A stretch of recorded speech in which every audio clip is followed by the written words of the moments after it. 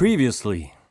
Death by Unga Bunga's plans to perform a career-defining set at a German music festival were interrupted when an upset and distracted Stian made a sensational error, triggered by Evan's recent revelation that he plans on leaving the band for reasons he couldn't go into. They wrestled back respect from the crowd, but their confidence was shaken. A sad cloud hung over them as they left the country. This is Live&Death, the Death by Unga Bunga radio play, written by me, Timothy Raisin, and starring myself alongside Sebastian, Preben, Stian, Evan? and Ole. Of course, I know how the story goes, but these boys are all reading this for the first time now.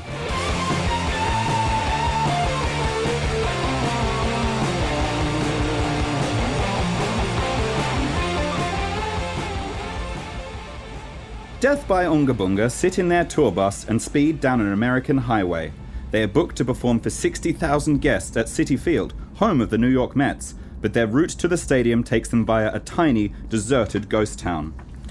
The map says that there's a town coming up soon, but it only has a gas station and an arts and crafts supply store. that won't do. Well, it's the only stop for miles. But I urgently need a new guitar string. I snapped all mine in Germany because I acted unprofessionally and let my emotion get the better of me. It's Evan's fault. Oh, don't blame him. Yeah, just because you can't play through the tears like a real man? I guess stopping there is our only option then. The van pulls into the car park of the Arts and Crafts Supplies store. Ulla, Preben and Stian jump out, while Sebastian and Evan go over the road to buy fuel and supplies. Inside the store, a magazine rack displays the latest edition of Modern Quilter. Shelves groan under the weight of a rainbow of wools, and an old lady sits behind the counter. Squeeze me, miss. I need some kind of wire or rope. I'm a loud rock guitarist, you see, and I need some replacement strings. Well, I'll go have a look, dear, maybe in the storeroom, but it might take a while. I am very old after all, and life moves at a slower pace in the small towns. Listen here, you dusty old trout. I'm a bad granddad, and I will always get my tea with biscuits. Well, that does sound intriguing, but I assure you I know not of what you speak. I'm telling you to hurry up. I don't do things slowly. Check this shit out. Well, that was very impressive, but please don't touch my breasts. Ulla turns to the others. Look, Preben, you might as well beat it. I'm catching serious sparks from this bit of sausage, and the big dog's gotta eat if you catch my disease. Yes, I understand. And Stian, Yeah? you may as well beat it too.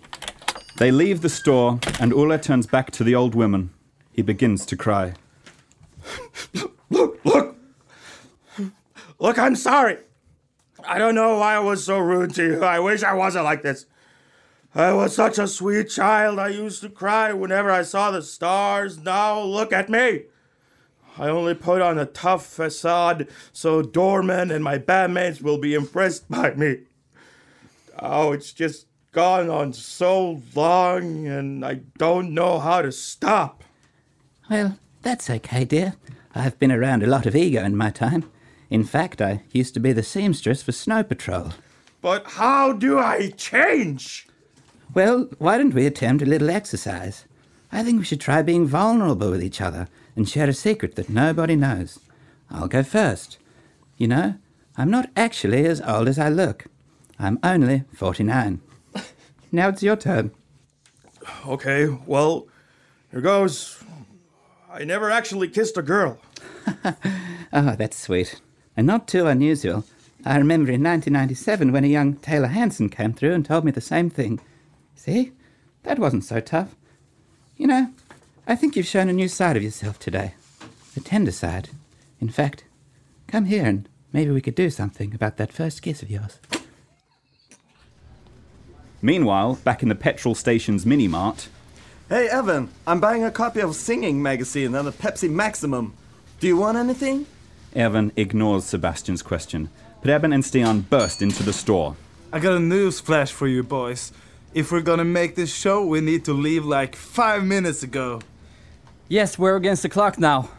Okay, but can we leave without Ole? It looks like they've closed the blinds over here. Well, exactly. He might be a while. If I were a teen fan, I know I'd rather see 4 members of the band instead of none. So let's go! The 4 members of the band who are better at prioritizing jump into the van. Stian looks over his shoulder and says, Good luck, sailor! He salutes, and the van speeds off into the distance.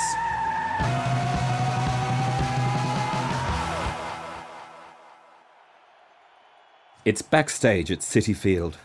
The crowd can be heard faintly in the background. Stian is restringing his guitar with shoelaces and swearing under his breath. Evan is meditatively writing in a notebook. Sebastian is meeting and greeting with fans aged 7 to 77. Preben paces back and forth, checking his watch. Where is he? If he doesn't show up soon, we'll have to play along with the CD, like we did in the olden days. If he doesn't show up soon, I'm gonna kill him. Come on, guys. Let's do it. The 4 lads form a huddle. As soon as their heads touch, the doors fly open and a sweaty and shirtless Ulla comes bursting forth. I'm sorry, I'm late, guys. Look, I gotta say something. Not now! It looks like Evan has something to say. Hey guys, I would like to read you a poem I've written.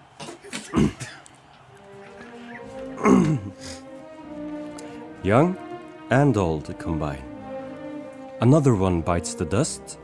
In the most unlikely place, a maelstrom of lust. But now I sense the end. Although I don't hear a thing, a silent descent spurred by this toxic fling. There is a stunned silence. Again, either because they don't quite understand or because these poems are getting better / more confusing, but probably better. What did you want to say, Ole? Well, I think Evan summed it up. What? My new girlfriend has asked me to help run the store with her. Business is booming, so it's a great time to get involved. Plus, I'm in love. For the first time. So I'll be leaving the band too when this tour is over. Oh my god! Even how did you know that was gonna happen? I am a very perceptive man, but not as perceptive as you think. What do you mean? All will become clear in time. Enough of this shit. We got a show to do. They walk on stage. The crowd goes apeshit. There is a lot of happiness in the air. However, there is static between the boys and the band. Stian struggles with his DIY strings. Sebastian can't look at Evan because it hurts. Preben can't look at Ulla because it hurts. They perform well that night. Better than ever, perhaps. They could all sense a shift. And it hurt.